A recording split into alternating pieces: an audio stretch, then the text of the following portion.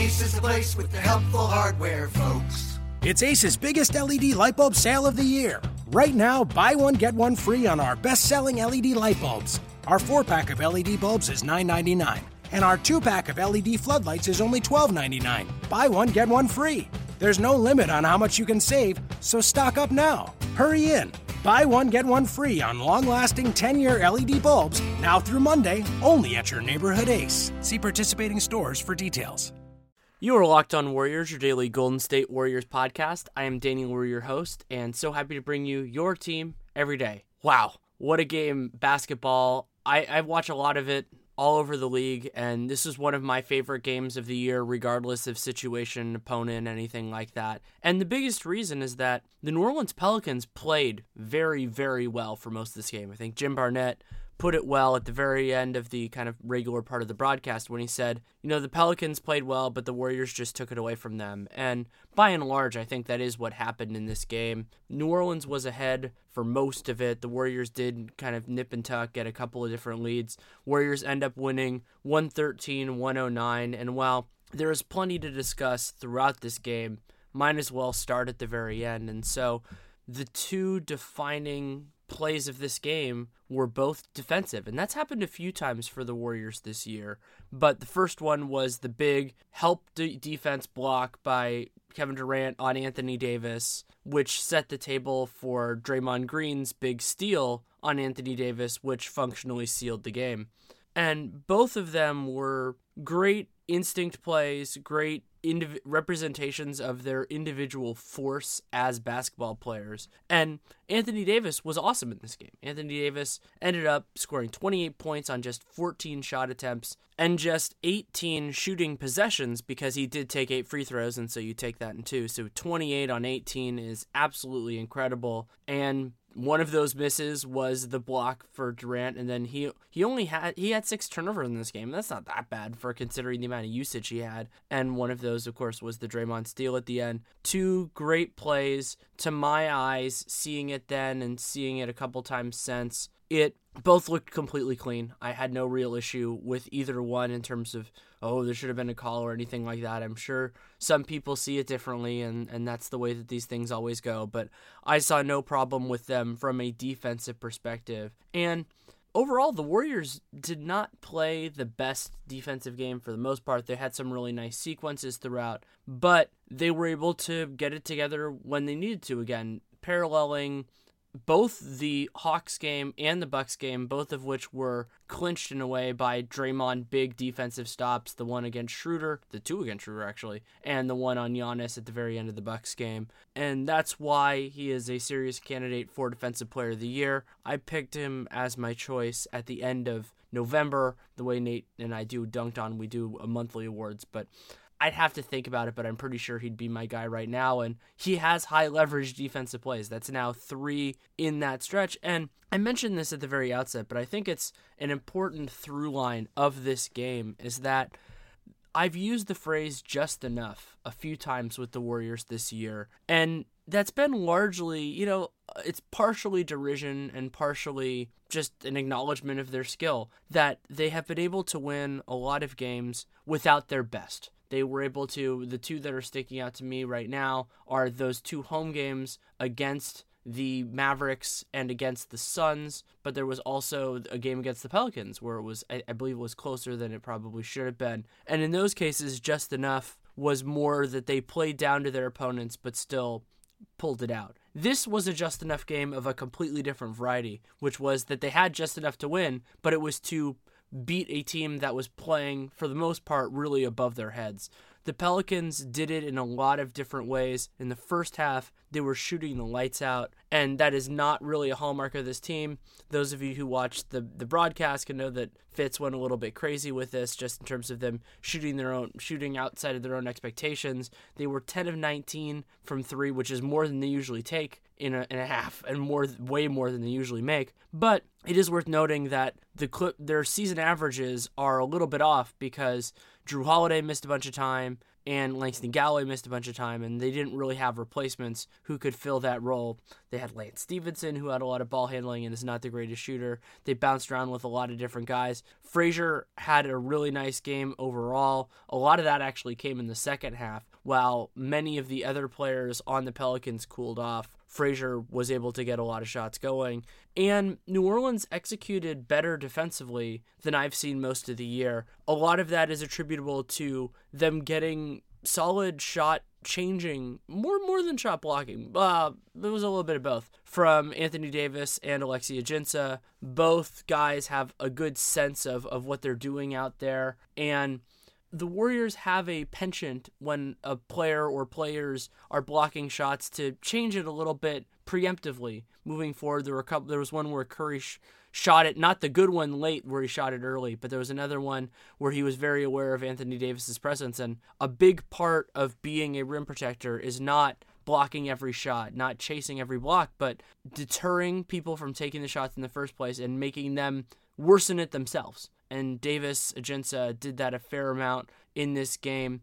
That adjustment was something that really did help the Warriors. And I want to give the Pelicans a lot of credit for moving the ball well. And one particular stretch where they were doing that was against the lineup that the Warriors used to such great effect just 2 days ago against the Minnesota Timberwolves. And that was the lineup that most typically starts the second, starts the fourth quarter. And it was one of a couple moments in the game, and actually was originally going to use this as the lead for this podcast, that while the Pelicans led for a lot of this game, there were a series of moments where it kind of felt like a Michael Myers thing, where the Warriors, they'd overcome the villain if you're seeing a story from their perspective, but the villain just wouldn't die. That was another one. The Warriors had come back, they'd taken the lead, and then boom, 6-0 run by the Pelicans group that was out there, and they did a nice job building a lead not only without Anthony Davis, but without Drew Holiday, and those were their two best players for a large portion of this game, beyond Langston Galloway hitting everything imaginable, but Drew's a much better defender, so that's a part of this story as well. But the Pelicans fought through everything, and that's part of what made this game so much fun and what made this game so much special, is a worthy adversary. And some will focus on the Pelicans being 8-18, and that is a weird parallel to Minnesota, who also played the Warriors very well and have a below 500 record, though Minnesota had a big win tonight against the Chicago Bulls. And that is underselling things for a lot of reasons for the Pelicans. One of them is that they've been dealing with just a crazy slew of injuries and bad luck. Drew Holiday missed a bunch of time, not because he was hurt himself, but because his wife Lauren was dealing with some medical issues and he wanted to be with her. It's great that he did that. It did hurt. I'm not saying it was a bad thing, but, it was harder for the team to deal with him in his absence. And they're still dealing with the absence of Quincy Pondexter, who was a nice piece for them, Tyreke Evans, who was a nice piece for them, and they are better than what they have looked so far. If I were a Pelicans fan watching this game or thinking about this, I would be very encouraged by it, because if they can play this well, moving forward, they can be a lot more relevant than they have been so far. However, it's going to be hard for them to move beyond being 500, to move all the way up, even if some of the bottom teams in the West look a little shakier than we expected just because it's been so strong so far. But that's enough on the Pelicans for now. One of my biggest takeaways from this game was whether it is his own confidence in that building or maybe more confidence in his physical form. This was the closest that Stephen Curry has looked to one key component of what made him so special the last couple of years, and that was his ability to take and make really audacious shots. He had one that was a kind of a loose facsimile in the left corner of the big shot he hit in the Game 3 of the 2013 playoffs. Yet again, it looked like he got fouled. I'm not completely sure because he kind of stepped through. In this one, he definitely got fouled 2 years ago. And what Curry needs to do at some points is just have the confidence to do that ridiculous stuff. And they're not always going to go in every time, and that's still true. He made a couple of completely ridiculous shots in this game. I've called him the horse champion on Twitter for a while, but this was more of the style of step backs and things like that he's so confident with. But one of the big differences between this Curry and the one before was the way he attacks switches. And that was well reflected on a really important play late where Curry got Anthony Davis on him and passed off the ball and then got it back, drove, and then slowed for a second, got Davis to go by a little bit, and then just quick shot it to get it past the shot blocker. Davis is, as far as I can remember, Davis is the leading shot blocker. He added 5 tonight, so he's probably still the leading shot blocker in the NBA. And Curry doing it in this game made it more, it was a greater reminder of how rarely that has happened during this regular season. And if he can get back to that at least a little bit more, that would be a huge step for what is already one of the league's best offenses. I don't know exactly statistically between them and Toronto right now, but anyway, I mean, if they're the best or they're the second best, it doesn't really matter when those teams are playing so well. So that was a major thing with Curry. But one big difference between what he did early and what he did late was that he had a base in the first 2 quarters of really makeable shots, clean looks, and most of those went in, a couple open threes, a couple little drives, and in the second half, he was still making some of the challenging ones and ridiculous ones, but he wasn't really getting that base. It's something that is an attribute for Klay Thompson that really helps him. Klay had a couple nice drives in this game too, which is becoming more of a staple of him as a dribbler, that he's able to do that and create for others. Actually had a nice one where he created it and then ended up getting to Curry for 3. So it was a better game top to bottom by a lot of different Warriors. And I wanted to talk a little bit about JaVale McGee as well, because McGee was not a factor late. He was, it's kind of that same thing that we're going to see with a lot of the starting centers that wasn't really special for JaVale. It's the same thing with Zaza, that they don't play late because the Warriors' best 5 does not include a traditional center. But he brings something offensively which the Warriors are incredibly comfortable dealing with, which is a rim-running, lob-catching big man. And while Pachulia is certainly more adept overall offensively, and at moments it will matter that he's a lot better of a free throw shooter, JaVale has gravity. He's a player that the other team has to keep track of, and the Warriors are getting better. Draymond's always been active and interested in it, but the other guys are getting better at knowing where to look and knowing where to pass. And we saw Klay try one, it failed, but Klay tried one tonight, and that will become something I think we'll actually see a little bit depending on how much Andre and McGee play together. And McGee tries. There was a sequence I'm writing about for The Athletic where McGee went for an offensive rebound that he was almost definitely not going to get, which is actually an Anderson Varejao trademark. David Lee used to do this sometimes too, where, you're trying for it. It's a lot of times it's the best intentions. But if you are anything less than athletic and engaged, that puts you out of position for the rest of the play. And while he didn't get back fast enough to change the shot, he beat his own cover back, I believe it was Ajinça, and got the defensive rebound. And so if you're going to make that sort of a gamble, it's a lot more palatable when the person puts in the elbow grease, puts in the effort to get back and to make an impact on the play, even if it wasn't exactly what they were looking for. So a nice performance by McGee, a reminder that he should be seriously considered when the Warriors are thinking about centers in Pachulia's absence, maybe even not in Pachulia's absence, depending on the matchup. When they announced it, I assumed that he was going to be playing mostly against Omer Asik, who ended up getting a DNP CD, meaning coach's decision I don't know of any injuries that prevented him from playing. But Ajinça did a nice job in the first half. It was a little bit shakier after that. And JaVale can work in those kind of circumstances because his effort makes a difference, and also his weird gambling doesn't matter as much on a player who is less offensively capable. Ajinça has a little bit of a jump shot, but we didn't see it in this game, and Omer Asik is basically a nothing offensively. So McGee is much better in those circumstances, and he also can outrun some of the more ground-bound guys and with effort, and that would have been Asik probably if he had been on the floor. He wasn't. Ajinça's a little bit more lithe, a little bit more athletic. So McGee worked out well there. I'm going to be very interested, depending on what happens with Pachulia. I haven't heard anything definitive in terms of whether he's going to play against the Knicks.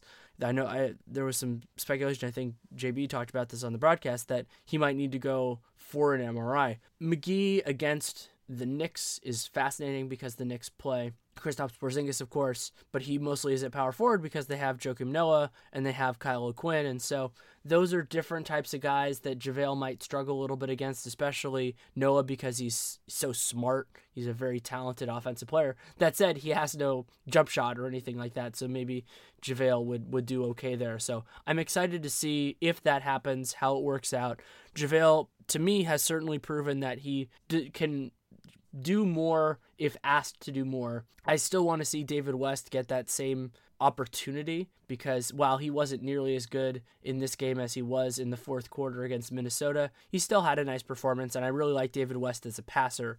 He opens up a different element in some ways similar to Pachulia, but he's more versatile defensively because he's still not, great pick and roll, but he can do other things, and he's more able to switch.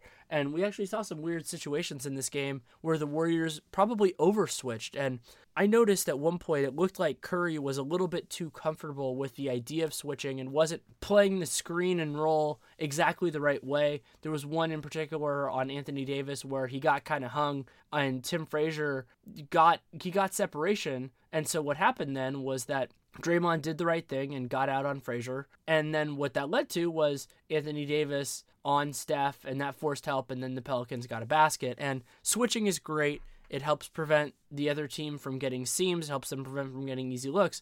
But when you get into those kind of overuse or over-reliance situations, good players can get more comfortable with bad habits, especially when fatigue sets in. And fatigue was certainly a part of this game and part of what made it so impressive. And while I believe both these teams were on the same rest, there is certainly a fatigue that comes with a road trip like this, especially the 4 and 5 nights that led up to Tuesday's game. And it was impressive to see the Warriors fight through. And I made the Michael Myers analogy before. Like, it takes a lot to come back against the team on the road and then to hold the lead, and then the emotional impact of seeing them keep doing it. And New Orleans has played the Warriors well over the last couple of years. Even in that playoff series where they got swept, they had a couple of good games, including that game 3 when Curry hit that crazy shot. So they have good personnel. I've talked before, maybe not on the show, I don't know, about how even going back to his Philly days, Jrue Holiday has defended Steph Curry well, and that's definitely stayed true. And one other thing I wanted to mention before we got to the end of the show was that Kerr was again comfortable assigning Steph off ball for stretches of time.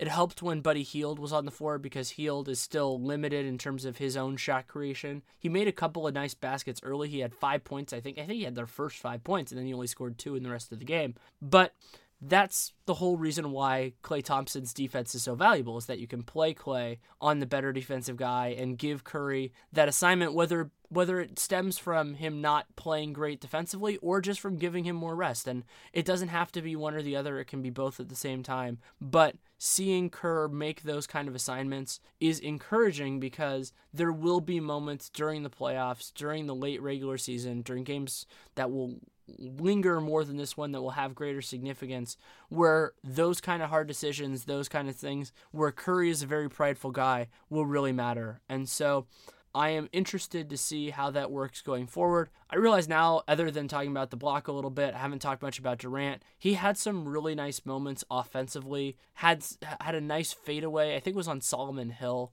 that was just a reminder of how good he can be offensively. He forced a few looks. He's done that a few times. He should force a few more. Durant should be more selfish, especially in those lineups at the end of the actually more at the beginning of the second than the end of the first, when he is the primary creator, and just knowing when he has a look, he doesn't need to pass off of it. There was also one where he had Tim Frazier one-on-one and probably anticipated the double, which surely would have eventually come, but he passed it a little bit early, and so they didn't gain the advantage created either by him drawing a foul, getting to the basket, or drawing a double. And Durant's going to have to get more assertive in those circumstances, but he played a nice defensive game and made that defining block. So a good performance by him overall, even if it was one of the less obviously fantastic of a fantastic year for him. The bench guys overall were solid but unspectacular. Iguodala made some nice decisions out there, was working on the defensive glass more than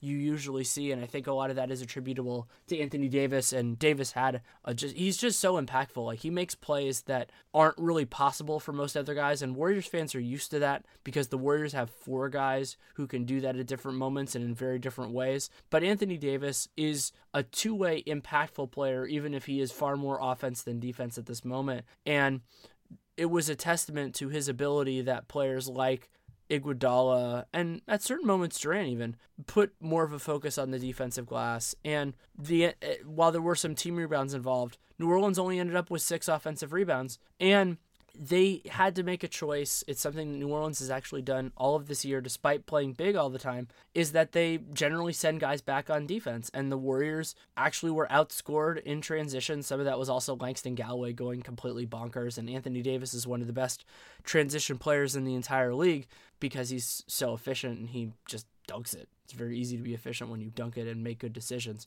But the Pelicans outscored the Warriors 15-14 in transition, but they get back. And the Warriors did a nice job overall of just taking what was there. But they also tried enough on the defensive glass, because when you're a little bit smaller and when the other team has Anthony Davis, you can get into the trouble where maybe they only have one guy on the offensive glass, but that guy gets the rebound. And those are some real backbreakers. So a good performance by everybody in that capacity, and to react with proper patience and understanding to the Pelicans going so crazy at the beginning of the game, because you have to rely on the law of averages. But the most important part, while they were using the law of averages to their advantage late, where the Pelicans stopped making the ridiculous ones they were making before, the Warriors also were doing a much better job of contesting and making those looks harder. And that is an even better way to ensure that the other team regresses to the mean, is by making their shots worse. And the Warriors did that very well tonight. And this caps off a very impressive 5-game road trip. Some of the games changed in context. Like, I mean, the Jazz, it probably shouldn't have been as close as it was, especially considering how they started. But they won. Clippers game was dominant early. They held on and won pretty comfortably. And then the Minnesota game was that great comeback. But all of that kind of pales in some way in comparison to just the sheer number of 4-1. And when you compare that to the struggling trips that the Clippers had, the one that the Cavs had recently, and the Spurs have been awesome on the road. Their only road loss was in Chicago. I think it was about a week ago. But the Warriors winning games like this makes it so much more likely that they will be in a good position when it comes to the number 1 seed. It is still far, far, far, far, far too early to know that. But these are the signs that a team needs. And I don't particularly care about the prospect of them getting 73. I'll care about that if they're close with 5 or 6 games left. But the number 1 seed is something that matters. It matters in the early rounds of the playoffs because you generally will face weaker opponents, but it really matters in the conference finals and the NBA finals because you're going to be facing the best of the best. And yeah, it ended up not becoming, it ended up not being definitive last year, but by and large, there's a reason why the Warriors have pushed for it. And winning games like this one, like the Minnesota one, make that substantially more likely. Thank you so much for listening. Any feedback, good, bad, indifferent, you can reach out to me, Danny Leroux, NBA @gmail.com, or Danny Leroux on Twitter. I prefer email with the nature that I can keep it in my inbox. I can think about it. With Twitter, I sometimes miss things, and if your goal is to have me see something, the best way to do that is in a way that I can make sure that I can see it. So I really do appreciate that. I've gotten some really good ideas for future stuff, and depending on availability and everything else like that, I will probably tackle one or more of those topics tomorrow because the Warriors actually have a travel day, which means an off day, and I can record on kind of whatever. Probably do a mailbag at some point in the near future. Of course, going to do a podcast after the Knicks game, which will be the last one of the regular week. Still not sure if I'm going to do something on the Blazers game on Saturday. It'll depend on availability and many other things. So, also, if you didn't listen to it, while I know the game ones are exciting and fun, if you want to listen to the podcast I did yesterday, which was focused on the collective bargaining agreement and what Warriors fans should be looking at in terms of retaining Kevin Durant and everyone else, it's a good resource to have. You don't have to listen to it right away, even though we might get a CBA agreement relatively soon. and I think it would be good to listen to before that so you know what to be looking for, but you don't have to listen to it right away. So thank you so much to everybody for the support. You can leave a rating, leave a review in whatever podcast player you use, subscribe, download every episode, and check out our sponsors, Mack Weldon, SeatGeek. We'll be talking, of course, more about them in the future. Thank you so much for listening. Take care, and make it a great day.